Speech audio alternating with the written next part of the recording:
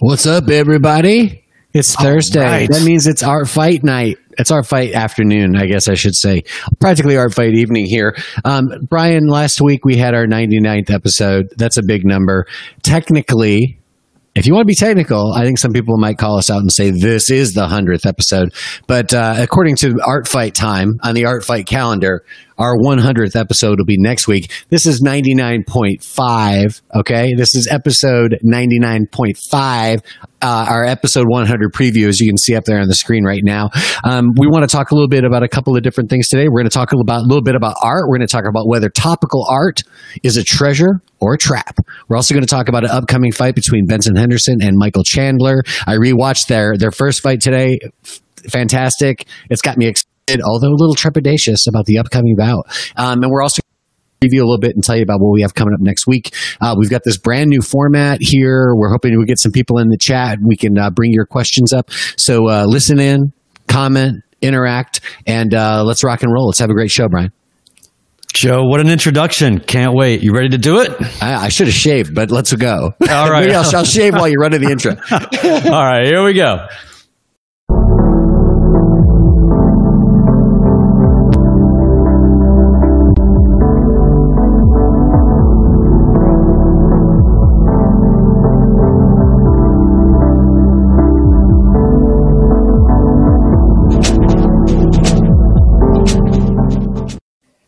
Okay, everybody. Great to have you here. This is a brand new format for us. I don't know how much of this is obvious on your end, dear listeners, dear viewers, but on our end, it's a brave new world, frankly. I mean, it's our second big upgrade since we started the quarantine. Is that true?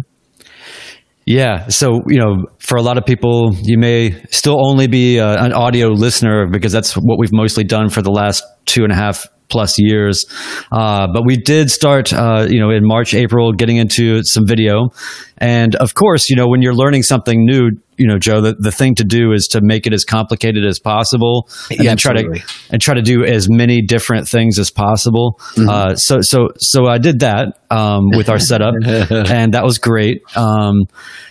And then I decided to simplify a little bit. So this setup, while a little bit more sort of maybe a little bit more homogenous in some ways, and less weird and fun in that way, man, this thing works and it's awesome. So it's been a really cool change to make for me because anybody that does this kind of thing, it's hard when you're running all of the machines and you're doing all the business while also trying to be meaningfully in a conversation. So right.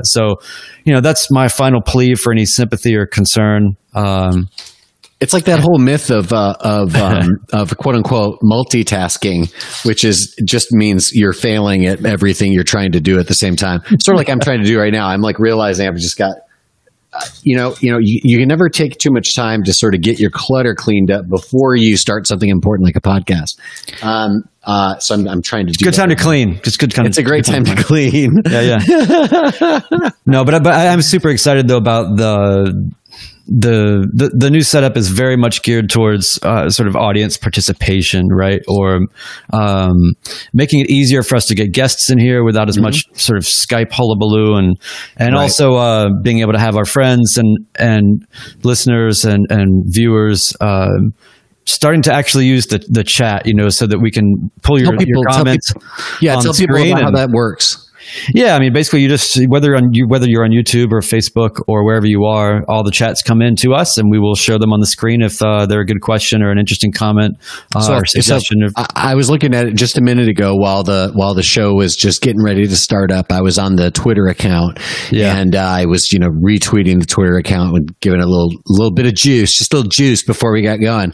And but you're saying like if I was on Twitter right now, listening / watching the show live, I could chat somehow through Twitter and we would see it here. Yes, sort of. Without getting too technical, there's sort of Twitter/Periscope. So Periscope right. embeds itself inside Twitter. So essentially the feed is running in Twitter. If you want to interact with it, you got to click on it and then you'll be in there. And then, yes, you can do things like type things at us. Or on YouTube, you can just comment on YouTube like you would on any video while it's live, and we'll actually see it here. And that's really the main thing. Answer your questions. Yeah, that's killer. So that's a new thing that, you know, I don't know how much people are, you know, it's kind of like first day of school, right? Like nobody wants to raise their hand or be first, you know. But we'll get that going. But in the meantime, I'm just super excited to have everything a little bit cleaner and a little bit simpler. And that really, without harping on that too much, that really is in the spirit of our sort of episode 100. We were really thinking about just running a technical test. But we thought, why don't we just make it a reasonable conversation? And we have some things we want to talk about. Right. And that'll allow us also to sort of test at the same time and start getting the word out. And, you know, maybe we can do a little bit of a cliffhanger, but I have to say, like, I'm so excited about our actual episode 100 episode and the count them two mega guests that we're going to have. How much should we tell our audience about the mega guests? Should we just tell them who they're going to be? I think that we can tell everyone who it's going to be maybe towards the end, so that if somebody's really interested, maybe they'll stick around. But no, ultimately you have to wait. I'll just say tell this you at the end. Yeah, I'll just say this. You know, like we've really, in our own sort of weird art focused kind of way, really just longed to sort of create some sort of offshoot of like the MMA beat on acid or something, right? And and so I think that what we're coming up with for episode 100 will likely be about as close to the MMA beat on acid as possible, with a lot of credibility and academic sort of rigor as well. Oh yeah, we got the bona fides, dude. Yeah, so there's a few. Those are some pretty solid, hints. So if you're followers or listeners of what we're doing and who we've been talking to and what we've been kind of getting into with a lot of folks, you might have an idea. But I'm, you know, man, I want to just tell people right now, but I'm not going to. So anyway, so lead us to the promised land for this episode 100 preview, Joe. Well, I think it's, you know, I mean, all this tech talk will kind of help us get there, because I feel like there was a time, listeners, you might remember this, but there was a time like when the quarantine first began at the beginning of March, when the podcast just kind of disappeared for a couple of weeks and we just sort of didn't do it. And I think it was, you know, to some degree, I mean, it was just, it kind of threw us off for a minute there. Just speaking for myself, me and Brian used to record the podcast over at his office, over at his house. It always involved me going over to the west side of town and us being in the same room. And, you know, those of you who, who were listening back in those days weren't even aware of this, because, again, we weren't really using video in terms of what was going on. A lot of times we'd have conversations with people where we were using video so we could see each other in the talk, but we would just put the show out as audio only. But regardless, our plan was always a plan where we were, together on the west side, doing the podcast. And after the quarantine came in, it just sort of threw things off for a minute. And then at some point, all of a sudden, Brian, gets a hold of me and he's like, "Hey man, I think I figured out how to do this with video." And all of a sudden I realized that, the podcast hasn't been dormant this whole time. Brian's just been, Frankensteining this whole new way to take it to a whole other level. And now this thing brings us to a point where we're sort of doing that, but we're doing it in a more of a sustainable, practical way. But what we came up with is basically a way to make the show better, and it was inspired by the fact that we're all living through this crazy quarantine time. Now, our first subject is about topical art. Okay, so right now we're in a situation where, if you're following the art world, you see a lot of projects right now that are, in one way or another, are responding to life in quarantine. They're responding to the Black Lives Matter movement. Here in Nashville, we've got that going on. We also have art that's responding to the fact that we had a tornado smash our city even before all this stuff happened. So we've had an extra crazy year here in Nashville. I'm in a show right now at Red Arrow Gallery in East Nashville, and that's really the theme of the show, is all three of those things sort of seen more through our local lens, because the Black Lives Matter movement here has its own sort of flavor, and frankly, unfortunately, our cities had a share of struggles with the COVID response, mostly because we're, a destination for every idiot traveler from everywhere wants to come here and party in the middle of a pandemic, and it's not easy to deal with. And now there are, like, today I saw that they decided to get tough. They decided to get tough on that mask mandate, and they arrested a homeless guy who didn't have a mask and also doesn't have a home.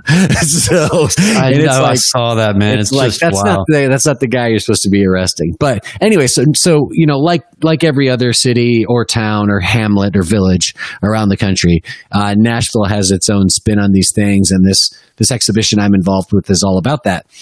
But when it comes to topical art, I'm talking about art that's very closely related to and talking about something that's happening in the headlines today. And the best example of this for me, just historically in my head, is when you think about the 1960s. You think about the folk music revival that happened then. There were a lot of people, including a young man named Bob Dylan, who wrote songs that were very specifically about the headlines in the newspaper, things that were happening today, and addressing them directly.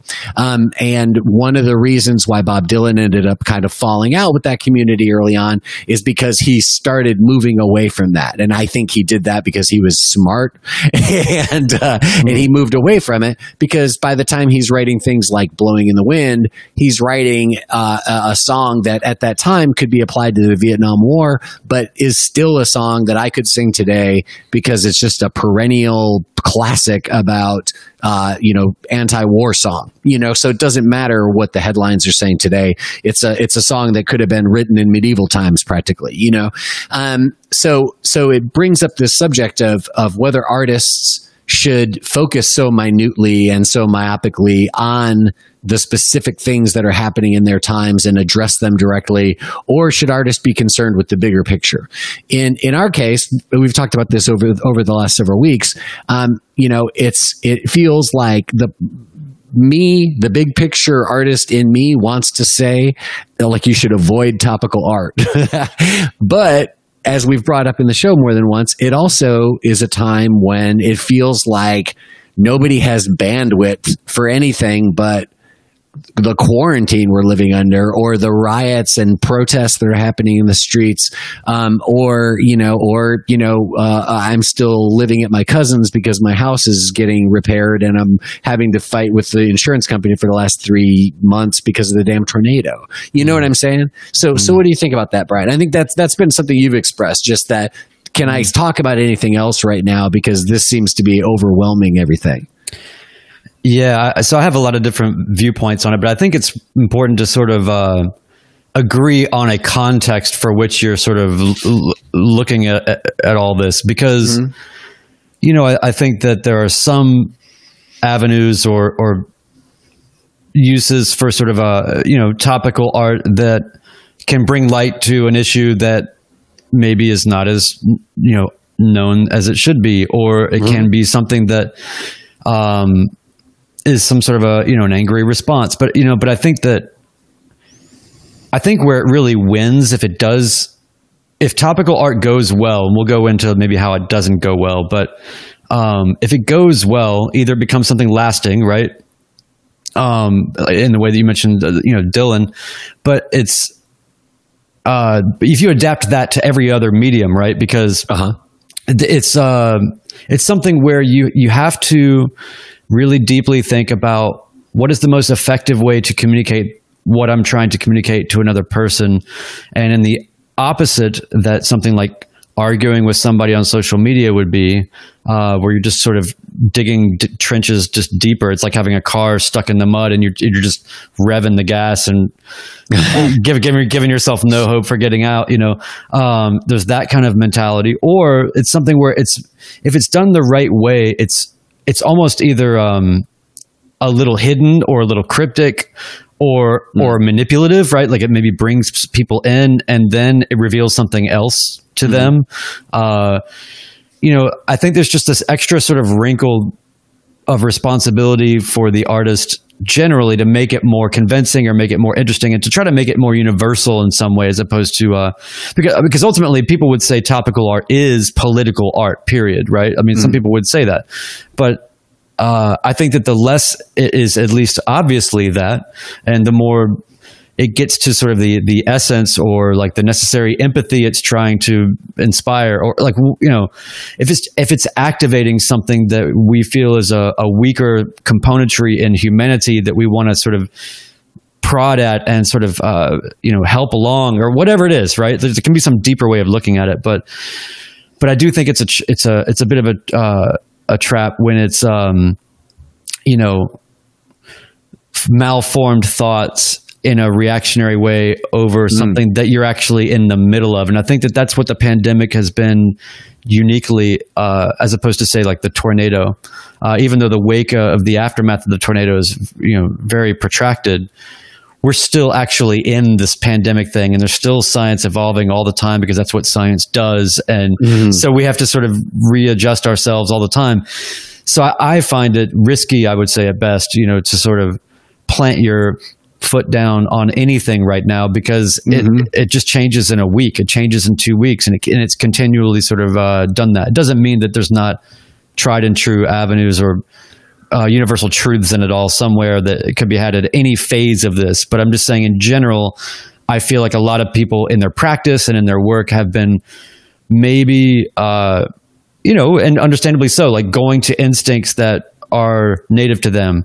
I respond to traumatic things through creative work, and that's how I reaffirm, or reassert myself into reality, or whatever, right? As a human being. So I don't know. There's a wide array there, but I do think it can be dangerous, or like deceptively, sort of attractive.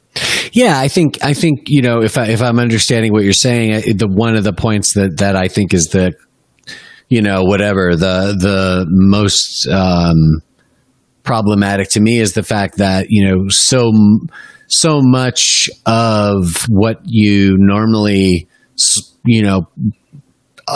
might address in a song or a film or a book or a painting or whatever would be something that you probably understand on a relatively deep level, want to express. You've got, maybe some kind of conceptual framework around what that is and how and then you're trying to figure out how to represent that aesthetically and all this stuff. But the point being is that you've got a tremendous amount of perspective on this thing.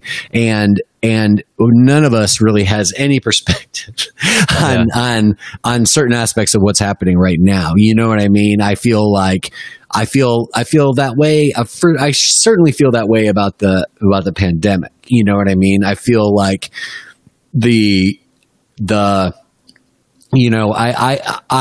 for me personally, if there's any like mask shamers out there who are listening to the show, no offense, I'm glad you're listening to the show. But to me, it's like when I see people who are like, don't want to wear a mask and things like that, it's like, I know it can be frustrating, and I know it's, if you're somebody who, feels the opposite, it can be really easy to, feel critical and negative toward that person or whatever. And at the same time, to me, it's like, man, I just get mixed messages all day, every day about every aspect of this thing.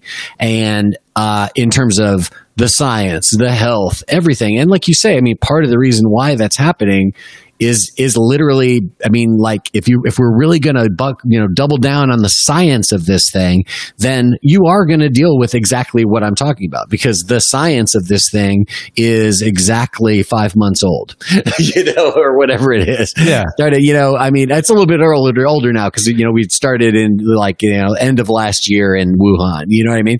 So it's like, but we don't we don't, science is data and we don't have data. We're gathering data as fast as we can. And we're trying to figure out what the fuck to do. You know what I mean? Yeah. And also too, I think that our media and certainly our social media lacks nuance on every level. Oh, yeah, and yeah. so people to this day will say, well, why do I have to wear a mask? They told me 4 months ago, don't wear a mask. You don't have to wear a mask. And it's like, well, that's because the other part of that message didn't come through loud and clear enough, which was don't wear a mask because there's not enough masks for what we're going to need for everybody to wear a mask right now. So you don't wear a mask because we need all the masks we can get for sick people and doctors. Okay. Yeah. Now that we've got our mask revved up, now it could be a good idea for you to wear a mask, okay? There's actual real science out there that will tell you reasons why wearing a mask when you don't have an illness is not a good idea. That's real too, you know what I mean? So I just feel like that's, you know, that's how much perspective any of us actually has on this. You know what I mean? It's crazy. And so how are you supposed to make a piece of art about it? Unless you're making a piece of art about confusion. Yeah, well, right. A masterpiece. And that's not really topical. Now you found that transcendent angle where now you're Bob Dylan, right? Now you're not talking about this thing. You're just talking about, you know, mixed up confusion, an actual Bob Dylan song. Sounds like something that should be on a marquee. But exactly. Well, I guess, you know, to sort of fold it back into sort of topical art. I mean, you know, I think that I have seen people. I've had some different artists that I've been working with for this grant program where I was just sort of helping refine scopes of work and things, but and with some creative ways of scaling out their projects. But one of them, it's a collective that is based in Poland, and they basically had created these they used to do these tours, but now they had to do them all virtually. And so by what it amounts to now is sort of like, I'm really ramrodding this thing, but they do this really interesting sort of storytelling tours that sort of highlight the Jewish presence in Poland in a way that a lot of people don't understand. And, you know, and they highlight some of the oddities too, you know, like where it's like, oh, we're 100 miles from Auschwitz and there's all these kitschy pseudo-Jewish restaurants selling stuff that's not even actually Jewish or kosher or whatever. But anyway, so like it was a really interesting thing, but they utilized this tour to sort of walk people through it. But all the video footage for their tour was shot during lockdown. So, it was a really neat, sort of, I guess, accidentally nice artifact in a way, because at first I was thinking it's a bummer that this footage is not during sort of like, you know, I'm getting a tour of this city, you know, this active, vibrant place or whatever. Yeah. So like, I want to get a sort of sense of the culture and the feel and what it feels like to walk down the street as these kind of videos are presented. And it was just not that at all super stark. But actually in a way it made it Poland. Right. But it made it more interesting to sort of reflect on the architecture, and I don't know, it created like a more contemplative thing. So it had this other sort of side effect, you know, another project, that is in sort of the immediate process that can be done right, you know, like relative to the pandemic, what we're talking about, you know, the pandemic. But there was another artist that basically had taken all these collections of written accounts of people's dreams, because, you know, everybody's dreams have been so elevated during all this, right? Like people have been having a lot of wild dreams. So so basically, she basically would take these dreams that are written out and then pair. She was an artist, so she would work and do visual representations of these dreams, or have other artists do it. And it was this whole sort of feed and this whole interesting thing, you know, like that's something that's more like in the moment, kind of dealing with trauma, but in an interesting way. So I think that stuff can be temporally focused in a way that makes sense.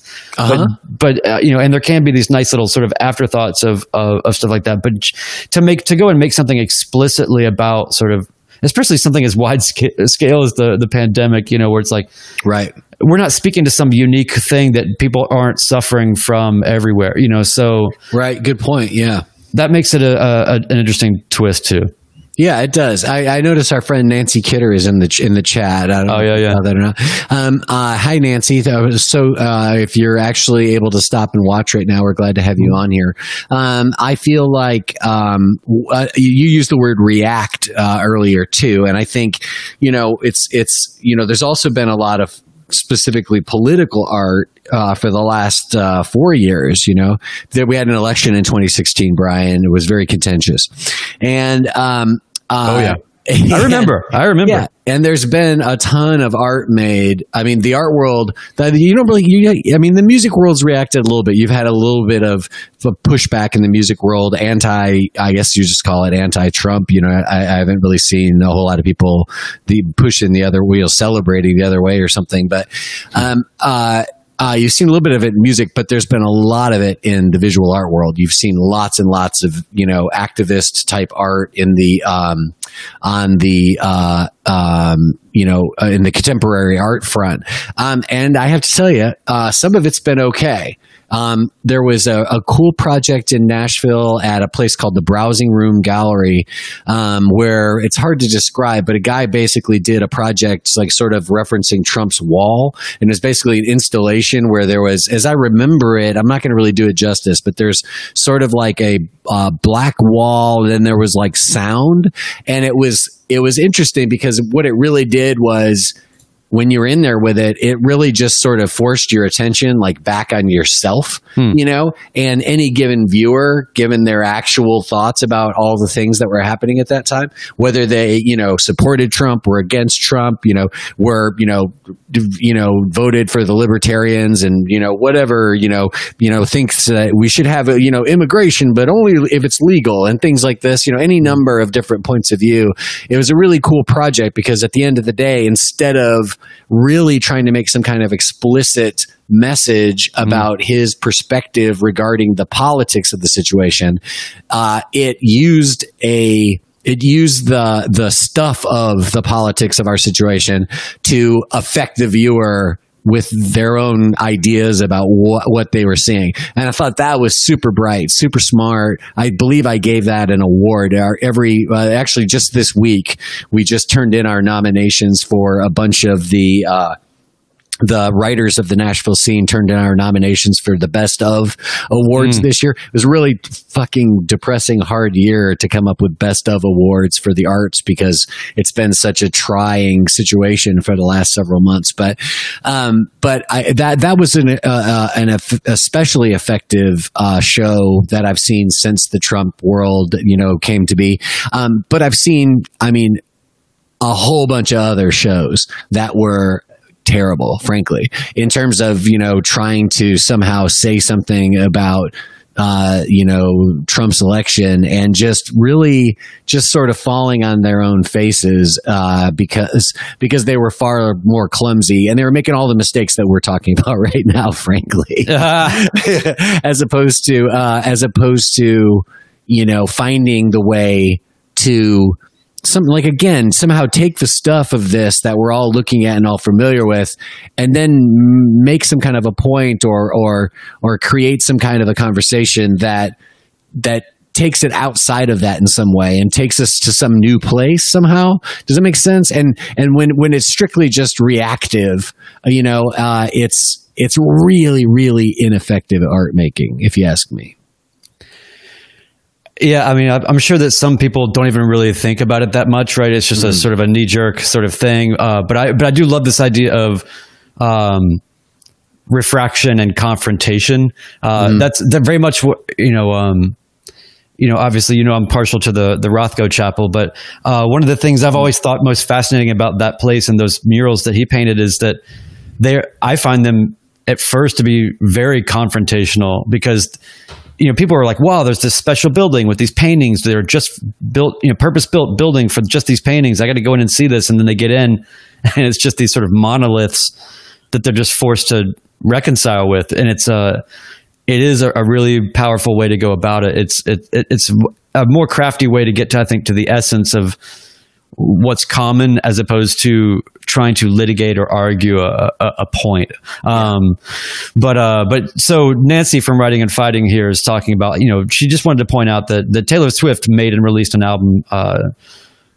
It says in COVID. I'm going to assume that means like in COVID. I mean, is that like a it looks tuning? Like she's got COVID and she's got it all like all capitalized. It's like some kind of like ancient like computer code. Oh, right. She also did one in BASIC. Yeah. It does look like that. Well, Nancy is a woman of many tastes and is highly evolved and can, look, I mean, I haven't heard the Taylor Swift record yet. What's it called? Folklore. Have you heard about this, Joe? I have. Yeah. I think it is called Folklore. I think from what I've heard, it's incredible. So I don't know. I don't know what that means. I'm sure it's not anything that I would necessarily be jumping to listen to, but it doesn't mean I don't appreciate it. But I do have this weird, interesting sort of, I had a thought about sort of Taylor Swift where I was like, it's interesting that she, like artists now that are on that level, they make records. They're almost like marketing campaigns that have records that accompany them. Yeah. As opposed to a record that then is marketed. Yeah, it is. It's like a media event that happens to have a record in it somewhere. Yeah, and it used to be like in the old days, it'd be like these artists. I guess. Well, no, this is not empirical. I guess a lot of artists, if you look at the classic singers of the 60s, 50s and 60s, you think about like Connie Francis or people like that. They would do a record that would be like, here's me singing all, Latin favorites. Here's my Christmas record. Here's my, sort of patriotic music record, or like they would do these themed kind of things that had a lot of range. By the way, did you know that Connie Francis could speak and sing in 9 languages? Wow, I did not know that. I love that song, Who's Sorry Now? Did you also do Where the Boys Are? That'll just destroy you. Yes. Her boys are. It's so. Oh my God. I'm giving myself goosebumps. I know, man. Just it's pretending to be Connie Francis. Right. She's still alive. Thank God. But she had an insane sort of life. Her documented story is unbelievable. Yeah. Somebody needs to do a documentary on her, and I don't know if that'll ever be done or done right. Yeah. But anyway, I do think that in a way what Taylor Swift is doing is sort of a throwback to artists of old that would just, it used to be like if you were a metal band, you kind of had to stay in the metal lane, right? Or whatever. Like if you're a pop star now, you can do a million widely different sort of styles and put a different band around you, completely different aesthetic, and make it a thing. And maybe maybe it's a throwback. I'll tell you what, Taylor Swift is setting our chat room on fire, by the way. Yeah, I know. This is like this has turned into all of a sudden it's a Swift. All the Swifties are going to descend into our chat room. So for people listening, again, our friend Nancy from Writing and Fighting is saying, now I think it's her best and most personal work. I wonder if it's because she didn't have a marketing campaign. Snap! Well, the record didn't just show up on your doorstep, so no. And then David Spear here saying it wasn't bad. He wouldn't listen again, though. This is what happens, Joe, when we have a chat. We bring up one thing that actually people give a shit about, and that is Taylor Swift. And now we've got Taylor Swift. We've got so David's saying that Phoebe Bridgers' fan group wouldn't stop talking about it, so I listened to it. I didn't turn it off. All right. I will say I think there's a song, and I believe this was written by our friend's mom, who there's a song Taylor did called You Belong With Me, which I think I say this all the time, and I always have to emphasize for people that it is not, I'm not being ironic at all when I say it is one of the great songs of the new century. So there you go. Go listen to that. Well, good. I mean, hey, look, good songwriting and good artistry and good production. It's hard to be mad at. Yeah, come on. It's hard to be mad at. It's just hard. It's just hard to be like if I think about when I'm going to listen to music, there's a lot of things that a lot of people like. You like the Rolling Stones. I like the Rolling Stones. I never choose to put the Rolling Stones on. It just it's happened enough without my intervention. Right. You get all the Rolling Stones you need just being around. Yeah, I think so. So, you know, it's kind of a weird thing like that. I don't know. So we'll move on from the Taylor Swift though, and I think that I guess we need to turn the corner here. Yeah, and get into. I don't think we really came up with an answer, but I think we kind of were able to say what's wrong and what's dangerous and what's difficult and what you really want to avoid in topical art, and also how you can make art that's meaningful to your time, but at the same time is unique and thoughtful and, you know, individuated in some way, and is you know, not just reactive and dumb. Sorry, I had a little bit of bubbly water. Yeah. Well, Nancy's redeeming herself by turning away from Taylor Swift a little bit, even though, look, we love Taylor Swift, but just to wrap up on sort of the art situation for today. Excited about the potential art scenes post-COVID, right? Roaring 20s brought us Art Deco, Bauhaus.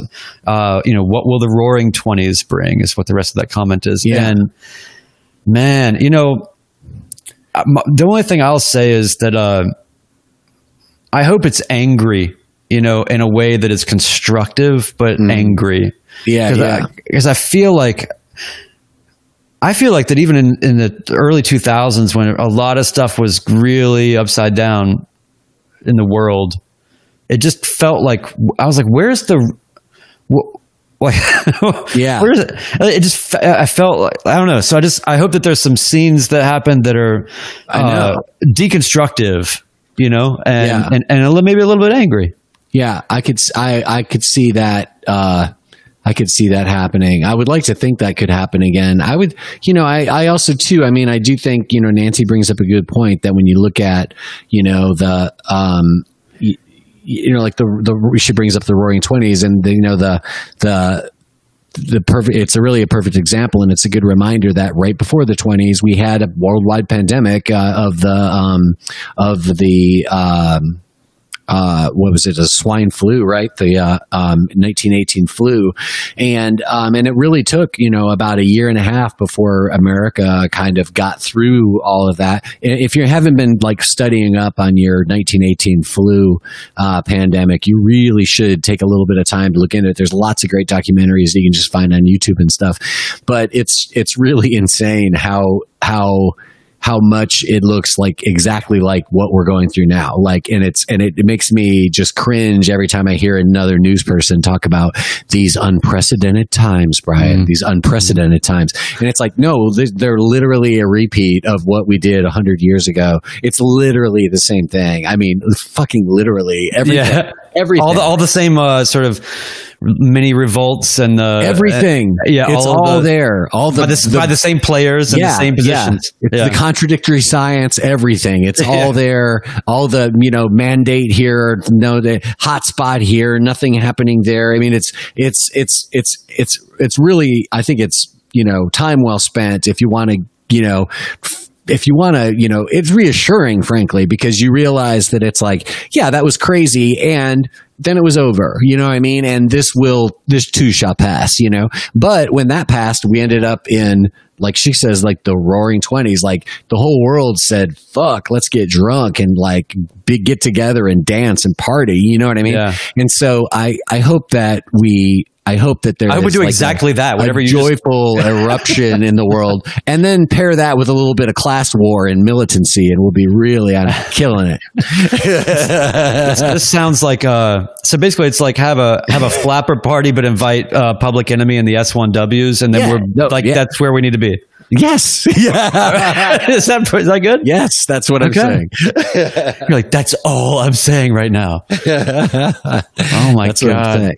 Hey, well, so before we get to our next sort of the latter half of this, the fight conversation. Yeah, and we're not going to go forever on this. We'll keep it to an hour, guys. The next episode we'll talk about as well. But I do want to sort of just as a sort of an interstitial remind people that on our audio platform, Anchor.fm, you can go to the link that's on the screen now, and it's always going to be in our on our website and everywhere else. But if you go and click support, you can support us for 25 cents per episode. And so I'm really feeling like that's about the value that we're delivering. It's about a quarter, Joe. Like, I think that's about, like, I wouldn't feel like we cheated you, and you would not feel like you were cheated if you just handed us a quarter once a week. Once a week, just like flipped us a quarter.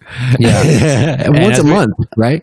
Yeah. And our goal, and help us reach our goal, which is to get 5 million people at the 99 cents a month level, 25 cents an episode. That's right. And then we'll buy an island and make it a better fight island where people actually fight on the beach. That'd be awesome. Yeah, like not even have an octagon, just have it just be an open. Yeah, no, it's better. Just, the only rule is like no drowning. It's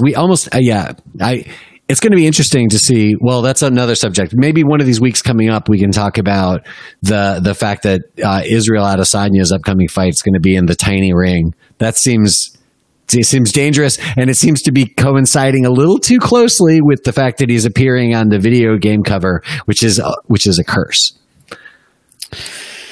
Man, well, I was sorry. I was distracted by the typo on the last little message we had on screen there, and I just want to go beat myself up. But listen, typo? Typos happen. I didn't even notice it. But Adesanya, I mean, it's one of those things where you just, man, I don't know what's going to happen, but I hope it keeps happening, because it is amazing. It is amazing to watch, and he's up for it, man. He's fully up for it. He's owned the media space in a way that few can. I saw a video of him today on Twitter. He was getting like his hair getting all. They were making his hair pink. It looked really good. Yeah, and Nancy says that she's gonna save. She wants a spot on our island once we get that many people supporting this. But she thinks Henderson's going to take it tomorrow, which brings us to our second half of the show. Yes, our last 10 minutes of the show. Yeah. Talk about art. Yeah, but maybe you want to set it up a little bit. I mean, obviously, like, we're talking about a fight specifically, but we don't talk about fights in the same way that every other podcast is more qualified to break down fights. We're looking at things through a perspective that is maybe a little bit more abstracted, or a little bit more contemplative. We're not into like odds making. We're not into breaking down fights. If you want an actual source for fight information, go anywhere else on the internet and you will find it. Yeah, you'll find lots of good and bad. Well, the Benson Henderson and Michael Chandler fought 4 years ago, and when they fought, it was sort of it was a great fight. It was a 5-round decision, and Michael Chandler at the time was the lightweight champion of Bellator, and it was a little bit of an oil and water situation where, Michael Chandler was an NCAA wrestler who also has, punching power, and, is, a relatively diverse, interesting striker who's got some grappling ability. But really, mostly Michael has a ferocious amount of focus and energy that he brings to bear in fights, and sets like wildly intense, if sometimes erratic, paces throughout the fight that often overwhelm his opponents. Benson Henderson, I think, is a more well-rounded and more technical striker. Benson Henderson's a good grappler. Benson Henderson, on the other side, is a guy who has a seemingly endless gas tank and a great chin, and who has a weird ability to sort of always fight just to the edge of his opponent's ability. So Benson Henderson will go against guys who normally knock people out like crazy, and he'll almost always go the distance, and it'll be anybody's ball game. And it could be like one of the best fighters in the world or one of the worst guys in the world. Benson Henderson will be standing there at the end in anticipation of this decision, which nobody can predict because it's going to be so close. So it's a very weird matchup. But in their first fight, it played out basically that way. Chandler came out of the gate on fire and basically stunned Henderson more than once with just brutal like right hand uppercuts and hooks. Threw Benson, did a suplex on Benson Henderson that I'm surprised didn't just knock him unconscious, just landed him right on his head. Threw multiple submissions up against him. And then, predictably, by the second round, I was sort of a little bit gassed, and it took him a minute to get recharged again, right? Which is the way with Michael Chandler, because he just goes without stopping, essentially, you know what I mean? But it usually pays off for him. It often does. He often can overwhelm his opponents in that kind of burst of energy. But by the fifth round, Benson Henderson has lasted the whole time. By the fifth round, the rhythm's off for Michael Chandler, and Benson Henderson is the one who's got the sort of bigger finish at the end.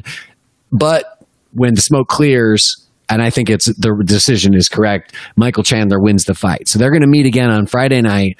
And, the thing that I'm interested in is seeing something like that again, seeing, these two guys who have these sort of weird, again, sort of like dovetailing attributes and see which one ends up on the top this time.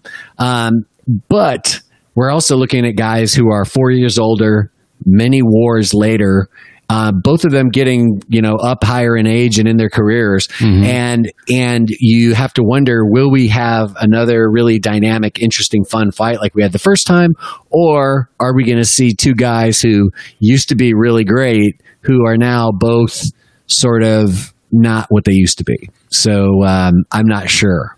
Well, I think they're both making arguments for this too lately. I think that with any, whether it's fighting or whether it's music or any kind of art, I think that you find yourself looking at something and saying, is this sort of beyond its sort of point of highest resonance? Or it's not even about accolades or success in the conventional ways, but just sort of, is it humming, right? Is this thing still kind of resonating in a way that feels present and valid? Like I think about, sometimes when you go see an old band that you've liked for a long time or something, and maybe it's a band from the 70s or the 80s or whatever, 90s. When you go see them, sometimes Sticks. Right. but like there's like a couple things that happens, right? Either way, like one is you see it and you go, wow, you know what? Like, of course they're not made of the bombast that they were when they were whatever, jumping off of amplifiers and pyrotechnics or whatever, because they're not 21 anymore. But wow, their playing is still really powerful and refined, and you could just see the economy of movement in their playing, and just what the years of repetition and doing it has sort of made them sort of whole with their sound, and they're getting more nuanced tonalities maybe out of their instrument. There's something, like there's ways that I think in music people have that experience, but it can also just be like, wow, this is a hack job. These guys should just hang it up, whatever. Right. So there's all the various degrees. But I think in this case with this fight, they're both kind of litigating the same things. It's like, Chandler, I think, is kind of saying that Henderson is kind of not really putting his all into it and not really evolving and not pressing the issue and not hungry and, that kind of narrative. Whereas, Henderson, I think, is kind of workmanlike and just sort of, I'm not trying to, it's, just like in the analogy of your favorite band, right? If all of a sudden your favorite guitar player is like, well, I play fiddle now. And it's like, oh, that's great. Like you don't necessarily want to be picking up wildly different new tricks this late in your sort of career. So it's a strange prism through which to evaluate whether somebody's sort of evolving or still kind of resonating, like I was saying, or whether it's something that they're kind of falling off. But I think that this will be an interesting fight in that way, with the sort of tension, whether it's a little bit amplified or manipulated in terms of how they relate to each other and their angry sort of tonalities at points through, to each other. I don't think it's really that much of a thing. I think they're trying to sell a fight. I think you're right about that. And neither one of these guys are. It's kind of awkward in a way because both of these guys are like very sort of good natured people. It seems. Yeah. And when you have two guys like that, they basically both have to try to turn heel a little bit just to make it interesting, you know. Yeah. But I actually think they probably, you know, think very highly of one another, and they're just looking to do their best or whatever. Yeah, and I think that also, you know, MMA fans have been sort of sold the narrative many times of like, it's now or never, you know, like this is Chandler's last fight on his contract. And, you know, what it actually is that correct? Right. Yeah. So, you know, it's like, there's that kind of, you know, always that kind of, you know, two guys at sort of the same point in their career with, you know, will it be starting to be question marks after this for them in some way or whatever, or is there some, and you know, if we've ever, I mean, we're in a world now where, you know, Mike Tyson's taking exhibition fights in his 50s. So there's all kinds of ways that people fall off and fade. But I don't see these guys as, I feel like they're both sort of very lasting physical fighters that have a way, Henderson more than Chandler though, of just not getting the worst of damage, you know, for sure. And you know, I mean, obviously both can take a shot and both have been in absolute insane fights, that the kind of fights that you don't want to show somebody when they're first becoming interested in fighting or watching fights. Yeah. Well, I don't know. I mean, the classic sort of Chandler Bellator stuff. But anyway, you know, so I think that in this case with this fight, it's going to be, I think, if I, you know, we don't do predictions here either, but it's hard not to sort of think that way. Mm-hmm. I appreciate Nancy saying that she believes that Henderson's going to take it. I don't know. I feel like Chandler's feeling more urgency than Henderson, and I think that that's what he's kind of speaking to. But I feel like when you're talking about people that sort of combine in the way that you're talking about, Joe, this sort of dovetailing, oil of water kind of a combination, it really does come down to just you know, forget the technique or whatever, right? Like just who's going to will themselves and just win. I don't see a knockout. I see another decision, and I see Chandler trying to be very workmanlike about it. And I think Henderson will have his. I feel like it'll be kind of a not much different of a fight. Mm-hmm. Yeah, I could see that, and I could see it being a little bit. I mean, you know, I could see it being a little bit less interesting just because of the fact that regardless of age, regardless of time, even that first fight, you know, it almost seems like Chandler would have been wise to you know, sort of have you know, sort of spread his energy across 5 rounds instead of, you know, trying to just blow it out in the first round and then recoup in the second round and blow it out in the third round. You know what I mean? I feel like, you know, he could do that again. He also might be the kind of fighter who can't help it. I mean, he really has, I mean, you see, if you follow him on Instagram, like he's insane, you know, like you always just see him just, you know, working out, and he's just like going for it, you know, just like running hard, lifting hard, and jumping high, you know, and it's just like he just seems to be that kind of guy, you know what I mean? And you wonder if, you know, when the time comes and they say fight, you know, if he can do anything but that, you know what I mean? It seems to be just sort of part of who he is, and that's a great trait to have as a fighter. But, you know, again, you know, if you were game planning for Benson Henderson, it might be better to you know, try to, you know, put that pace on him, but put that pace on him with a regulator. You know what I mean? You know, don't let Benson Henderson dictate the pace, but don't let Michael Chandler dictate the pace either, because he doesn't have a break. He doesn't know where the break is. You know what I mean? So like set Michael loose, but set him loose in a way that you know, keeps him pushing the action forward and you know, and beating Henderson to the punch, putting Henderson on the defensive, but at the same time, not wearing himself out over it, because at the end of the day, it doesn't look like Benson knows how to get tired, and it doesn't look like he knows how to get hurt. Yeah. And if he's not going to get hurt and he's not going to get tired, then you just got to keep him on the back foot. And that takes a lot of energy to do over 20 minutes. I feel like it's got to be so 25 minutes. Yeah, I feel like it's going to be really hard to fight someone like Henderson who doesn't take damage in a way that you can see. Yeah. You know what I mean? Like, one of these guys that cuts real easy, like a Diaz or something. It's got to be kind of satisfying, right? Like you can just barely blow a punch by them, and like they're going to start bleeding all over the place, and it kind of feels like, oh, I'm accomplishing something. Yeah, exactly. But with Henderson, you're getting pummeled, and he's fine. Yeah, and it's also a thing too with Henderson. I think it'll be interesting too to see. They both look like they're in amazing shape, by the way, which is bodes well for the fact that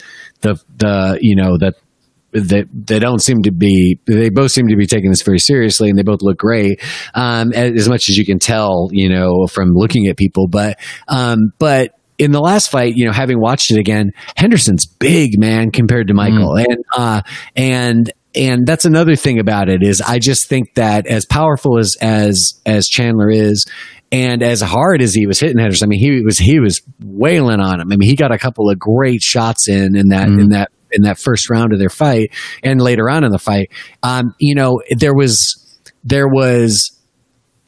Comparatively speaking, there was no time that it looked like he was about to go out or anything like that. There was a moment where Chael Sonnen was commenting, on during the fight, and he said, he described it as, well, Benson Henderson's been hit with 4, like I think he said 4,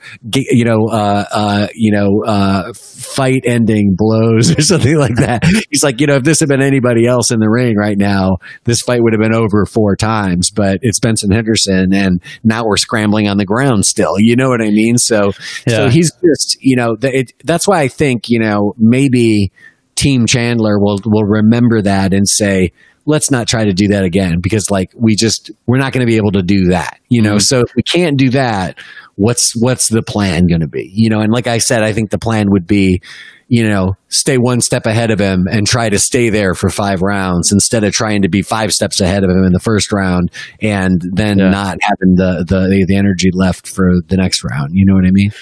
Well, you should call him up and let him know that you've got it figured out. If anybody has connections with our buddy Michael Chandler, who actually lives here in Nashville now. We are dying to have Michael Chandler on our show. We are dying to have him understand that the greatest MMA podcast in the world is right here in Nashville, and that he should be on it. I think Michael Chandler would be.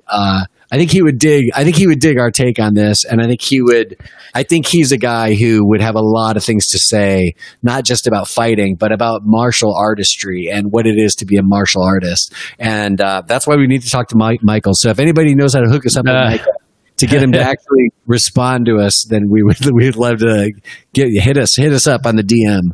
He'll come and just strangle me and just be like, are you saying I'm like Keith Richards? Is that what you're saying? It's going to turn into a quick ground and pound situation. Very, very, very much. Well, so now I suppose we should wrap it up here, but I want to sort of talk about our episode 100 and our special guests and why we're doing it and what it means. And make sure that everybody knows that we've done this for 100 episodes just to get started. That's what we're doing right now.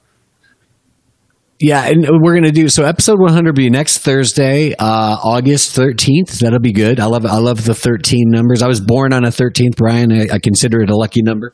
And should we tell them who the guest will be? Yes. So our guest next week will be our friend who is actually joining us today in the chat, Nancy Kidder, who is a professor at American University. She has a class called Writing and Fighting. She's been a guest on the show previously. Brian and I have both been, let's call it guest lecturers on some of her tele classes that we've been doing during the quarantine, where we've talked to students of hers, about various aspects of combat sports culture and things like this. Her class is basically an English class where they take combat sports culture and use it as a jumping off point for writing about culture at large, really. And our other guest is going to be a friend of Nancy's as well, who's also been on some of these same classes with us, talking to her students. A guy who you might know as the Man in the Hat, Chuck Liddell. Chuck Liddell. Chuck Mindenhall. The Man in the Hat, Chuck Liddell. I can't believe I just said Chuck Liddell. Chuck Mindenhall. The Iceman, Chuck Liddell. Oh, man. Chuck Mindenhall will be joining us. Chuck Mindenhall, also a guest of ours, a previous guest on Art Fight Podcast. And I'm anxious to talk to Chuck because I'm trying to see if some of this COVID time has given him a chance to get started on his great MMA book that we talked about when he was on the show last time. Yeah. So I am thrilled because I love the sort of symbiosis that Nancy and Chuck have in terms of obviously the writing medium, right? And we've talked to a lot of writers, and especially in the MMA and combat sports space. So what I love though is getting people like that together, and of course you're going to talk shop, right? But you're also going to talk about all the things that are not that. And that's where you get, like, I think the real wisdom and the insights and the fun stuff. So, I think those are people just perfectly embody the sort of spirit, I think, of why we even started this in the first place and what are we even doing here. So, we felt it would be perfect, to have them. And the only other person that would be, even better to have in addition to them, who was just not available, is Robin Black, who's sort of a kind of the patron saint of the Art Fight Podcast. So Robin was on our show, our 99th episode, 98th episode. Yeah. And if you heard the 98th episode, Robin specifically shouted us out and asked, how come I'm not on the 100th episode? Like, what's going on, y'all? And we were like, come on, Robin, let's do it. But when we scheduled the 100th episode, Robin, unfortunately, it's unfortunate for us. It's not unfortunate for him. He's going to be off vacationing in a cottage somewhere in idyllic Canada somewhere. So we're going to have to let him go enjoy his vacation. So yeah, all good. All good. But, and if you haven't gone to see, if you follow Robin Black on Twitter, and make sure you go find his breakdown and his conversation with Michael Chandler. It's fantastic. He did a great job and really got to, I think, the more interesting parts of the kind of the narrative and the vibe of what this matchup is relative to sort of the perspective of Michael Chandler. So please check out. Go ahead. I was going to say also the 100th episode we're doing next week. It's not going to be so much of an episode like this one. It's really going to be more of like a hang, a drink, a chat. So, crack open a bottle. It's going to be happy hour time. Get in on this new chat feature that we've got here and join in with us. Some of you are going to be getting messages from us asking you to pop in the chat. We can actually pop you into the conversation on video and stuff and pop you in and pop you out. So if you want to come and hang with the podcast, or you're a former guest or something like that, hit us up on Twitter and things, and we'll make sure to get you guys in too. Yeah, we would have done an event in person if the world were normal, I think, to mark the occasion. And I know that there's a lot of podcasts that have gone 100 episodes, but none of them are this one. And also, I'll also tell you, there's been celebrate many achievement that never get to 20, let alone 100. But I think it's important to celebrate achievement and try to mark days that are special, or feel good, So it's a little Christmas. Yes. And so, but we're not going to, since we've already had, obviously we would love to go into another deep dive with Chuck, but it's more about like, hey man, what's been going on since, a lot of things changed for you. We'll play it real light and get him kind of like a couple of whiskeys in him or beers or whatever. And then we'll just start harassing him about when is this book going to come out? Yeah. When are you doing the book? That's all we care about. So just tell us about the book. But he's such a great guy and such a kind spirit and supporter of the show. we've talked about sort of like our MMA media diet before, right? You know, and what we like to consume, and the people that are doing the best work, you know, a lot of them are not working right now. And, you know, I'm sure they're in between, good and then now coming up on great opportunities. But, man, you know, we've really taken a hit. So I like to bring those people in and keep them a part of, at least our conversations. For sure. And so that's why it's so special, and that's why you should join. And whether you're a creative, whether you're a writer, whether you're a fighter, a wrestler, a coach, whether you are a art handler, whether you are a art supply salesman, whether you are a subversive art terrorist, doesn't matter. We want all of you here. Judoka. Judoka, that's right. So I guess we'll just wrap this up here. But you know, I want to make sure that people know that, you know, this is happening. We were sort of half in, half out for a while, because we did audio for 2 years, then did this a little bit of YouTube for the last few months, kind of in this interstitial way. But most of the audience is still just listening. Everybody, it's time to come and subscribe to the YouTube channel and do it that way. I appreciate it, and the audio will always be there. And I know it's easier, right? You can just listen to the videos that we make on YouTube, but go subscribe to the channel, because the algorithm doesn't give a F about us right now, and we need your help. So we need your help.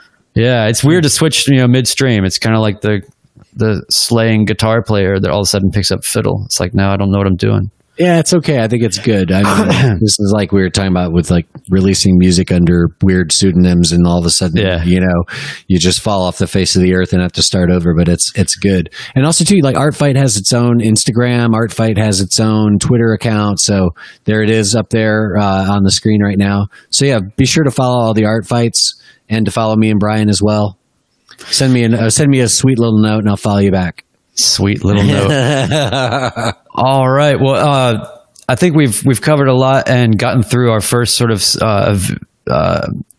journey with our new setup, and I'm stoked. Yeah, so this has been great. Thank everybody for listening. Anything else for you, Joe?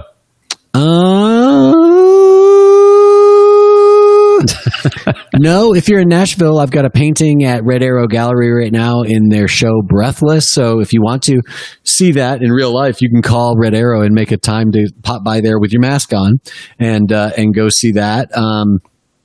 And that's about all. I got some music. I was just on the phone with my buddy, man, talking about this music we're doing, and I'm gonna hopefully we're gonna tweak it. We got to tweak our mix, and then I'm gonna have a new single coming out soon. But I'll talk about that.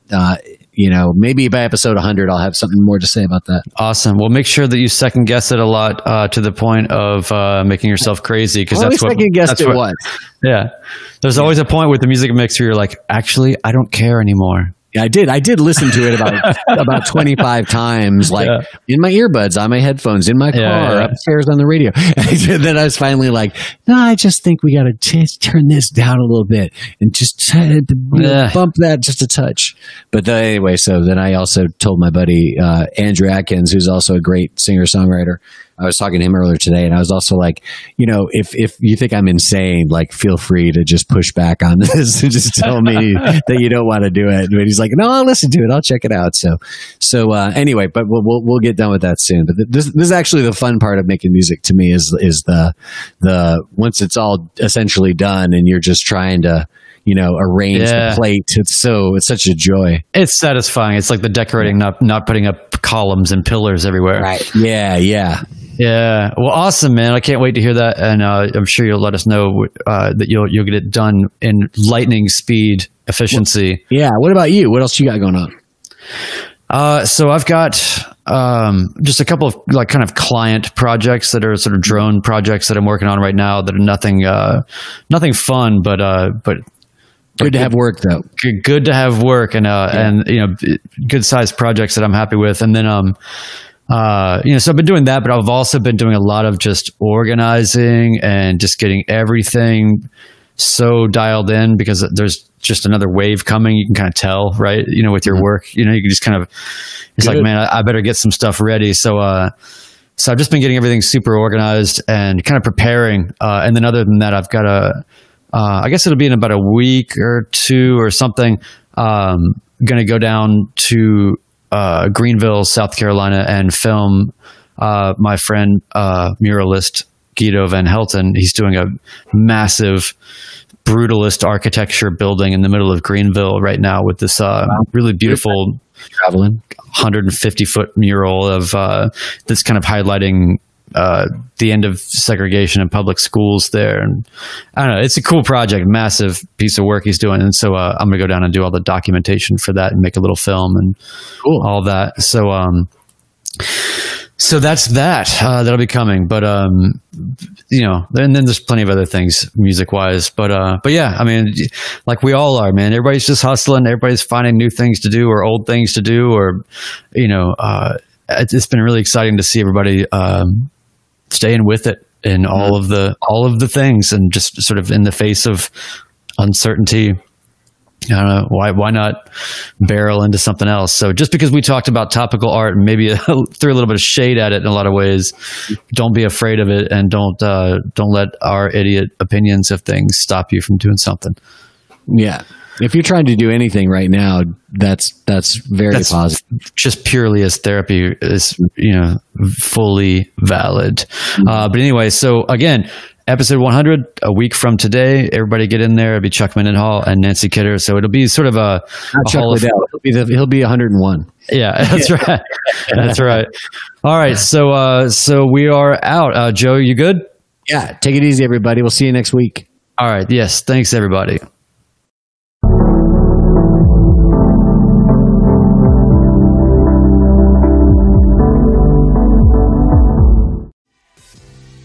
Okay guys, I love the Art Fight podcast, and I listen to every episode even though I am a robot trying to sound like an actual person.